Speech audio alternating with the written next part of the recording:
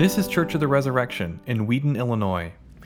So when I was 16, I did something that surprised myself, and it surprised me because I did not growing up loving or even liking the church. But when I was 16, I started going to a church all by myself.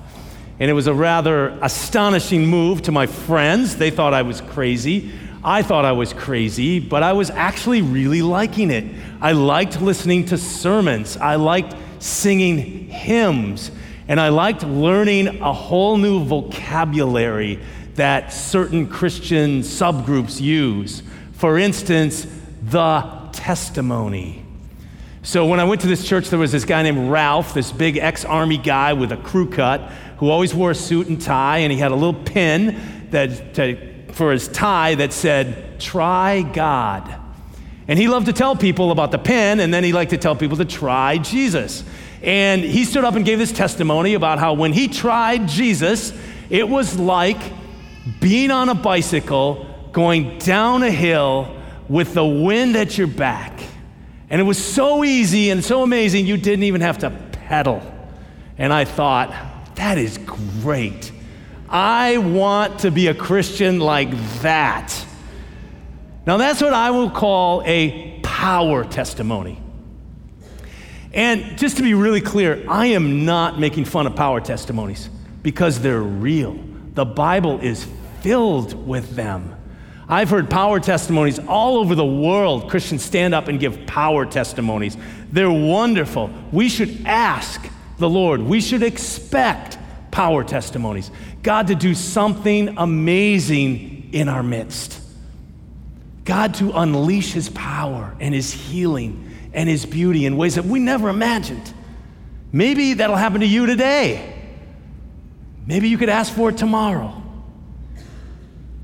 In our first reading from 2 Corinthians 12, Paul gives it power testimony. So I want to give an example, and I want you to see how this power testimony gets stacked right beside a different kind of testimony. So here's Paul's power testimony, 2 Corinthians chapter 12, and I invite you to turn in your Bibles to that passage. So because we're going to be looking at this passage and a couple other passages in 1 and 2 Corinthians. So please turn there in your Bibles to 2 Corinthians chapter 12, our first scripture reading. The page number is printed in your bulletin there. So Paul says, he's talking about this power testimony, and he says he had some visions and revelations from the Lord. He says, I know a man in Christ who 14 years ago was caught up to the third heaven. Now, who is this man that he's talking about? Well, it's Paul. He's talking about himself. And some people say, well, why doesn't he just say that? Why doesn't he say I?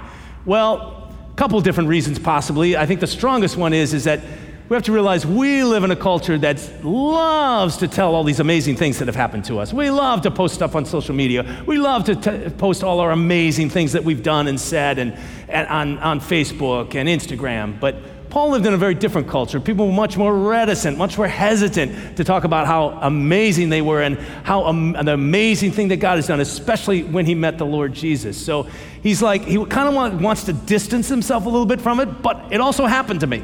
So here's what happened. I know this man who was caught up into paradise, whether in the body or out of body, I do not know, God knows. And he heard things that cannot be uttered, which man may not utter. He says, I was caught up into paradise. And I heard things, literally in the original Greek language, unutterable utterances. I heard speechless speech. I heard things that were so amazing, so beautiful, so delightful that I can't even put that into words what the Lord did in my life during that amazing vision. That's a power testimony. And remember, please understand me, we should ask and expect, maybe not exactly like that, but for God to break into our lives in ways that are amazing, that are incredible, that are powerful. But sometimes amazing doesn't come, right? It seems like God is not providing, at least for the way that we thought he would or should provide. The Bible is a really honest book. And that's why when Bishop Stewart designed this 3-week sermon series we're doing called Our God, Our Provider, he asked me to preach a sermon right in the middle about what happens when God seemingly does not provide. How do we deal with that?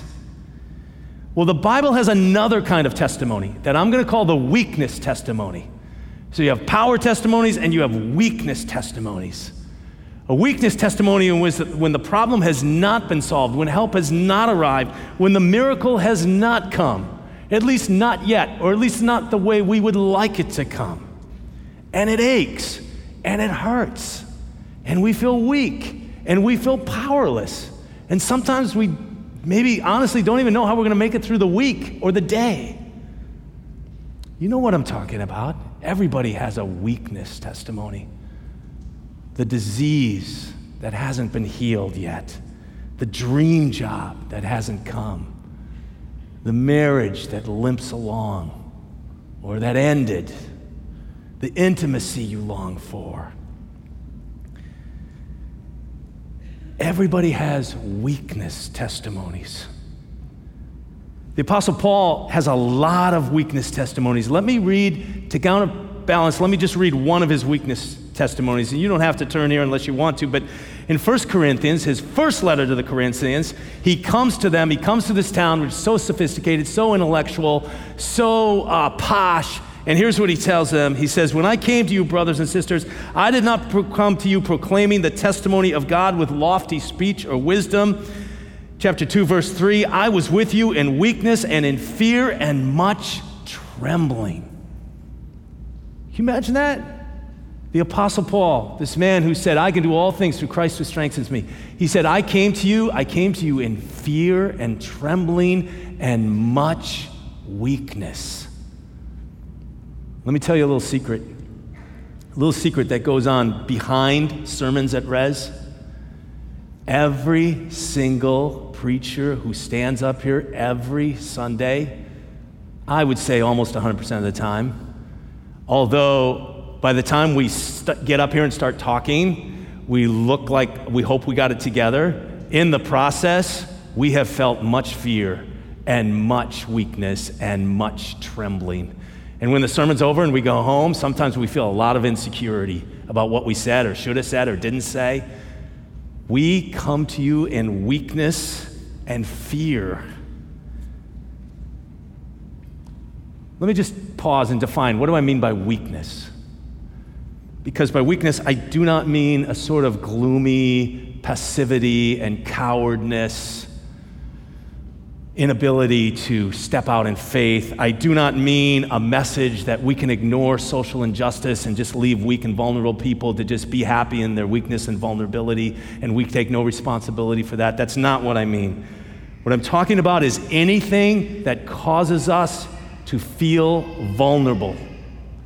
And vulnerable is a word that in its roots simply means to be wounded, to be woundable. Anything that wounds us. So it could be something in our body, it could be something in our minds, it could be something unique, especially to Christians, because you are called to live a life that's very woundable. You are called to step out in faith. You are called to maybe go to some places or talk to some people or take some steps of faith that are scary and you might fail. And that opens you up to woundableness. That's the kind of weakness that Paul is talking about. Now notice, Paul is really honest about this. So in chapter 11, now we're back to the 2 Corinthians chapter 12, the passage that you heard read. So in chapter 11, verse 30, he starts his weakness testimony. He breaks it off with a power testimony, and then he comes back to another weakness testimony. So in chapter 11, verse 30 of 2 Corinthians, he said, if I must boast, I will boast of the things that show my weakness. He says that a number of times. I will boast in my weaknesses. Nobody did that in Paul's day.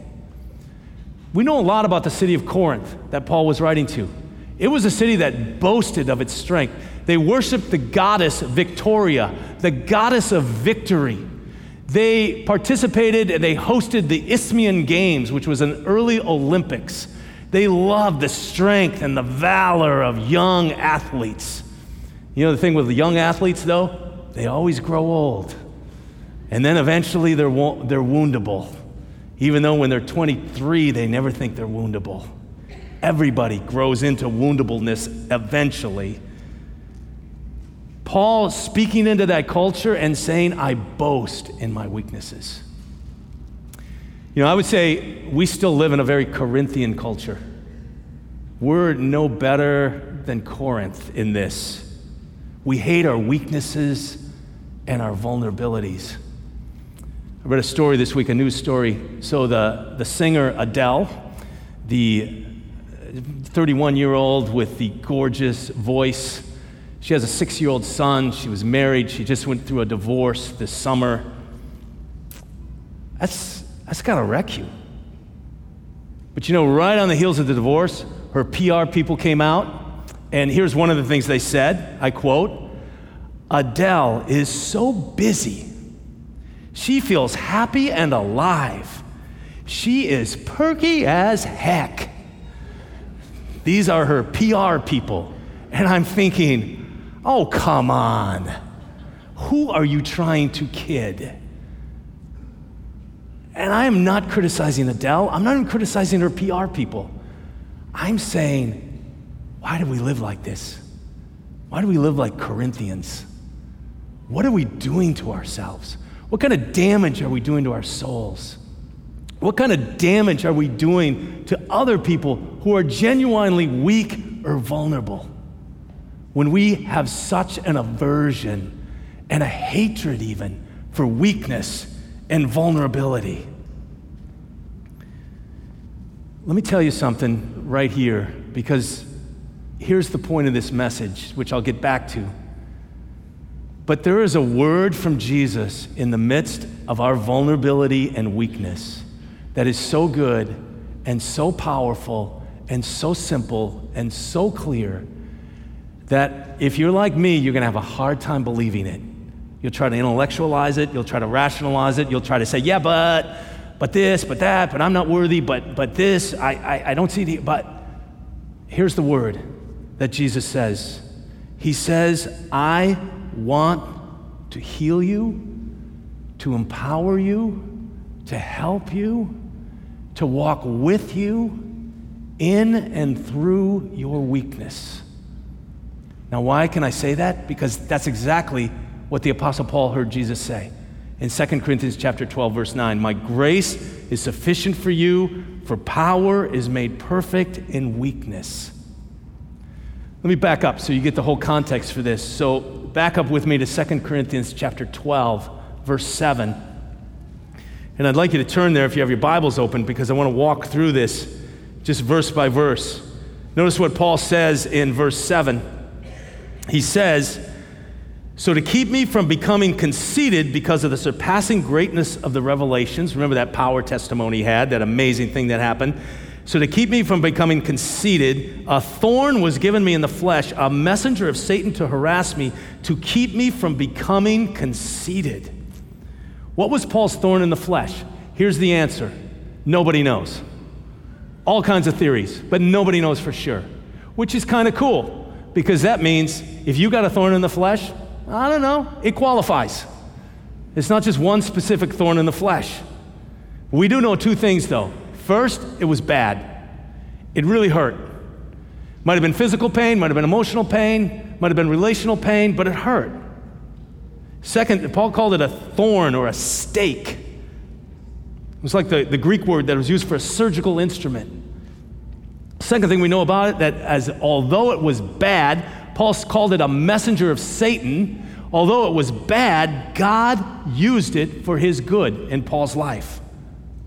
How so? He delivered him from conceit. He prevented him from becoming conceited. And I'm thinking the first time I read this, well, how bad could conceit be that God's got to leave this big stake in Paul's life? Conceit is really bad. It will kill your spiritual life. That's how bad it is. The word Paul used for conceit was a form of pride, but a very specialized kind of pride. It was a pride of looking down on other people. It was the pride of elitism. It was the pride of snobbery. It was the pride that says, oh, those people. You got a group of those people? I do. I bet you do too. How bad is it? It will kill your love for Jesus. So God used the thorn in Paul's life to break him of his elitism, to break him of his snobbery, to break him of his conceit. And by the way, this conceit is at the root of every form of racism and genocide and crushing of the weak and vulnerable. This conceit is at the roots of all of that.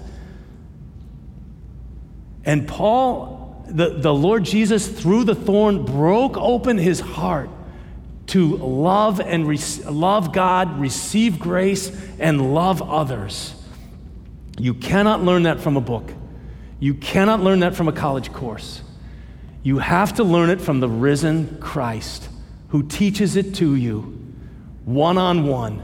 And it's often learned for many people, not all the time, not for every person, but many times it's often learned way more in our thorns than in our victories. Now notice Paul, verse 8. He says, 3 times I pleaded with the Lord about this, that it should leave me. 3 times. I prayed a lot. I prayed like Jesus prayed in the Garden of Gethsemane. 3 times, praying for this cup of suffering to be removed. And what did God say? He left the thorn there. And I think, here's the Apostle Paul, this incredible man of prayer, this incredible man that's seen people come to know the Lord, churches planted, missionary journeys launched, taught other people about praying. He prays 3 times, just like Jesus. And the Lord says, no, no, no. I'm not going to take the thorn away. He says, I have something else for you. May not be what you really wanted, but I have something else for you. Verse 9, but he said to me, my grace is sufficient for you, for my power is perfected in weakness. Now here's where the original Greek can be really helpful. Because literally when it says he, Jesus, said to me, it literally translated, he said to me, and he's still saying it to me. It's a Greek perfect tense, which means a past action with an ongoing reality. So Jesus said it, and he's still saying it. In other words, Paul says, I got to hear this every day. I didn't just need to hear this once. I need to hear this every single day. I need to hear my grace is sufficient for you. My power is made perfect in weakness. Sometimes I need to hear it every hour. And what's the purpose of Paul boasting in his weakness? Notice the end of verse 9. So that is a purpose clause. This is the purpose. This is why it's happening. Why are we vulnerable? Why do we boast in our weaknesses? It's because it's cool to be vulnerable about just whatever has broken us in life? Well, no, not exactly. It's because so that the power of Christ may rest upon me. Paul is talking like a good Jewish follower of Jesus who's been steeped in the Hebrew Scriptures, and he is looking at sort of the glory of God, the Shekinah glory of God that used to descend on the people of God when they worshiped, this heavy, thick, joyful, liberating sense of just thick love and power and glory and awesomeness of God. He's saying, I boast in my weakness so that the power of Christ, God in human flesh, may rest upon me. That's what comes. And then, for the sake of Christ, then, I am content with weaknesses. You know, the Apostle Paul, I said, he told a lot of weakness testimonies. Here's another one. And by the way, just in case you didn't get clear on this, weakness testimonies are actually strength in weakness testimonies. That's what God wants to turn them into. Not just weakness testimonies, but power, Christ's power in our weaknesses. So here's another one.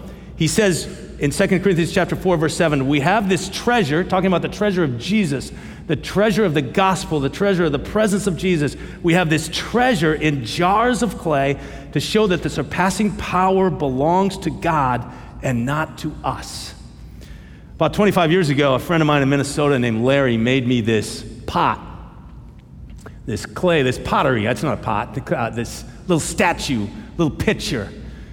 He lived in Japan, and he's a professional potter, and there's a certain school of pottery in Japan. There's actually a couple different schools of pottery in Japan that are similar, but in this particular one, they make the pots intentionally with the flaws and imperfections in it. So it's got a gash right here. You can see the lip is all kind of distorted. This little handle is higher than this handle. It's filled with flecks and specks and imperfections. Paul is saying, you, people of God, we are an ordinary clay pot with flaws and wounds. And by the way, when I talk about wounds and weaknesses, I'm not talking about blatant sins. That's a different category. I'm talking about the things that wound us, the weaknesses that overcome us, that are non-sin related. But the Apostle Paul is saying, imagine you put some gold and diamonds into this clay pot. Let's imagine a huge diamond. Put it in there. You have the treasure, this incredible treasure in the pot. Why? So that everybody will look at this pottery and say, wow, what an amazing piece of pottery. No, so that people will say, wow, look at that amazing diamond in that piece of pottery. That's the Christian life. So that people will see the power of God shining through our weakness. And remember, when Jesus says, my power will rest upon you, who are we talking about? Who are we talking about when we talk about Jesus? He's the wisdom and power of God. He's the second person of the Trinity. He's creator of heaven and earth. He is coming back to judge the living and the dead. He is all that. But he is also the one who has his own testimony of weakness. He was born in a stable, in vulnerability. He became a human being. He took upon our weakness. He was crucified. He was wounded for our transgressions, the Bible tells us. Why?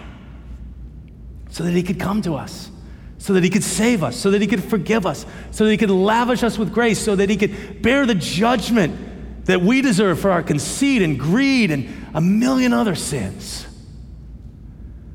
When we face our weaknesses, when we turn to him in the midst of weaknesses, when we say, Jesus, live in me, I can't do this another day, his power begins to rest upon us. Let me say more about how we can do that in just a minute, but let me tell you a story. So my friend Kate had a tragic accident about 10 years ago.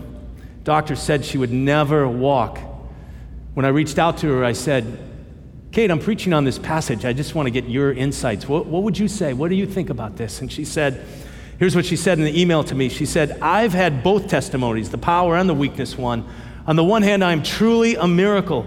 I have quadriplegia, but I have no business walking or holding a fork, but God in his kindness chose to work a miracle in my life. How many quadriplegics have made dinner for you? She said, but on the weakness side, I was raised wounded. She struggles with chronic pain. In her beautiful memoir that she writes, that's been published and written, called Where I Am, I quote from Kate, she says, the enemy of our souls loves to take us in our woundedness and tell us that we've been abandoned, that you are alone, that you are not seen, nor are you loved. Let me just pause there, because that is the anti-message of 2 Corinthians 12:9. The Christ message is, my grace is sufficient for you, for my power is made perfect for weakness. The anti-message that Satan wants to whisper in your soul, and maybe you've already bought it, and maybe you believe it, and maybe you struggle with this every day, and if so, please get prayer for this today. Maybe the message you've gotten is, I have been abandoned, I am alone, I'm just under God's judgment, there is no hope for me, I'm not seen, I'm not loved. That's the anti-message. But Kate goes on to say, sometimes God does not offer an explanation for evil. Instead, he deals with it by entering into the pain and darkness and woundedness of the world by becoming one of us. By bearing in his body on the cross our wounds, she says, yes, our sins, but also our wounds, by becoming vulnerable with us and for us. At times, she says, it may feel as if we're groping through the darkness, but rest assured, we are never alone. It is perhaps during these dark times that we come to know our Jesus. That's a lesson Paul learned. Look at the last verse in this passage. As he finishes his weakness testimony, or his strength and weakness testimony, he says, "For the sake of Christ, then, I am content with weaknesses, insults, hardships, persecutions, and calamities." Notice he doesn't say, "I love them. I like this. I like getting persecuted. I love my weaknesses. I want more." He doesn't say that. Remember, he prayed for them to be removed, but he says, when they come, and if I can't get rid of them, I'm content. Why? For when I am weak, then I am strong. What's Paul saying? Well, maybe more importantly, what's Jesus saying in this passage? Well, I think he's saying this. When it comes down to it, we have two things we can choose. There's my strength over here. And by the way, your strengths are not a bad thing. So take StrengthsFinder 2.0, find out what your 5 top strengths are. Take personality tests if you want to. Find out, move into your strengths, all that kind of stuff. It's not bad. But what is the power center of my life? There's like a pump. There's a pump in the center of my life that's pumping out strength and love and courage and peace and the ability to follow Jesus. Which pump is that? Am I going to trust my own pump? This faulty, defective, sin-riddled pump that pumps sometimes, doesn't pump on other times, that's going to wind down? For the first 12 years of my life, it wasn't working very well at all. For the last 12 years of my life, it's not going to be working very well at all. Am I going to trust that pump? Or am I going to trust the pump of Jesus? Am I going to say, Jesus, take that pump and put it in my heart? I need that pump in my heart because I can't do it with, my pump just doesn't work very well all the time or most of the time. So which one are you going to have live in you? And again, I hate to use a mechanical illustration, but I hope your engineers appreciate that. But it's really personal. It's a person. Am I going to trust my strength or the strength of Jesus? How do we do that? That pump is working every time we receive the Eucharist. You are coming to Jesus and you're saying, I have these weaknesses. I need your strength. What do we say in our liturgy? Feed on him in your hearts by faith and with thanksgiving. You're feeding on the strength of Jesus. It happens when we live in Christian community. It happens when we pray for each other. When we say, I have this need. I need some help. Would you pray for me? And we let somebody pray for us. We're vulnerable. We're woundable. And the Lord's strength is put in us through the hands of that person that's praying for us. We experience when we open our Bibles, when we read his word, when we trust his promises, when we hear the gospel read, the life of Jesus is being put into us. And Paul said, I've become content, not because I like all my weaknesses, but because the power of Christ is in me. How did he get there? He said this amazing experience was 14 years ago. He's telling us about 14 years of his life. How long did it take him to get to this point? It wasn't overnight. It wasn't automatic, but he got there through the help of Christian community and through the power of Christ. And because God still raises the dead. So, Jesus is still speaking. He's speaking to you. He didn't just speak to Paul throughout his life. That's what the Word of God is so powerful and living and active and sharper than any two-edged sword, because he's still speaking to you. What is he saying? Are we paying attention? He's saying, my grace is sufficient for you, for my power is made perfect in weakness. In the name of the Father, the Son, and the Holy Spirit, amen. Thanks for listening. Our vision at Church of the Resurrection is to equip everyone for transformation.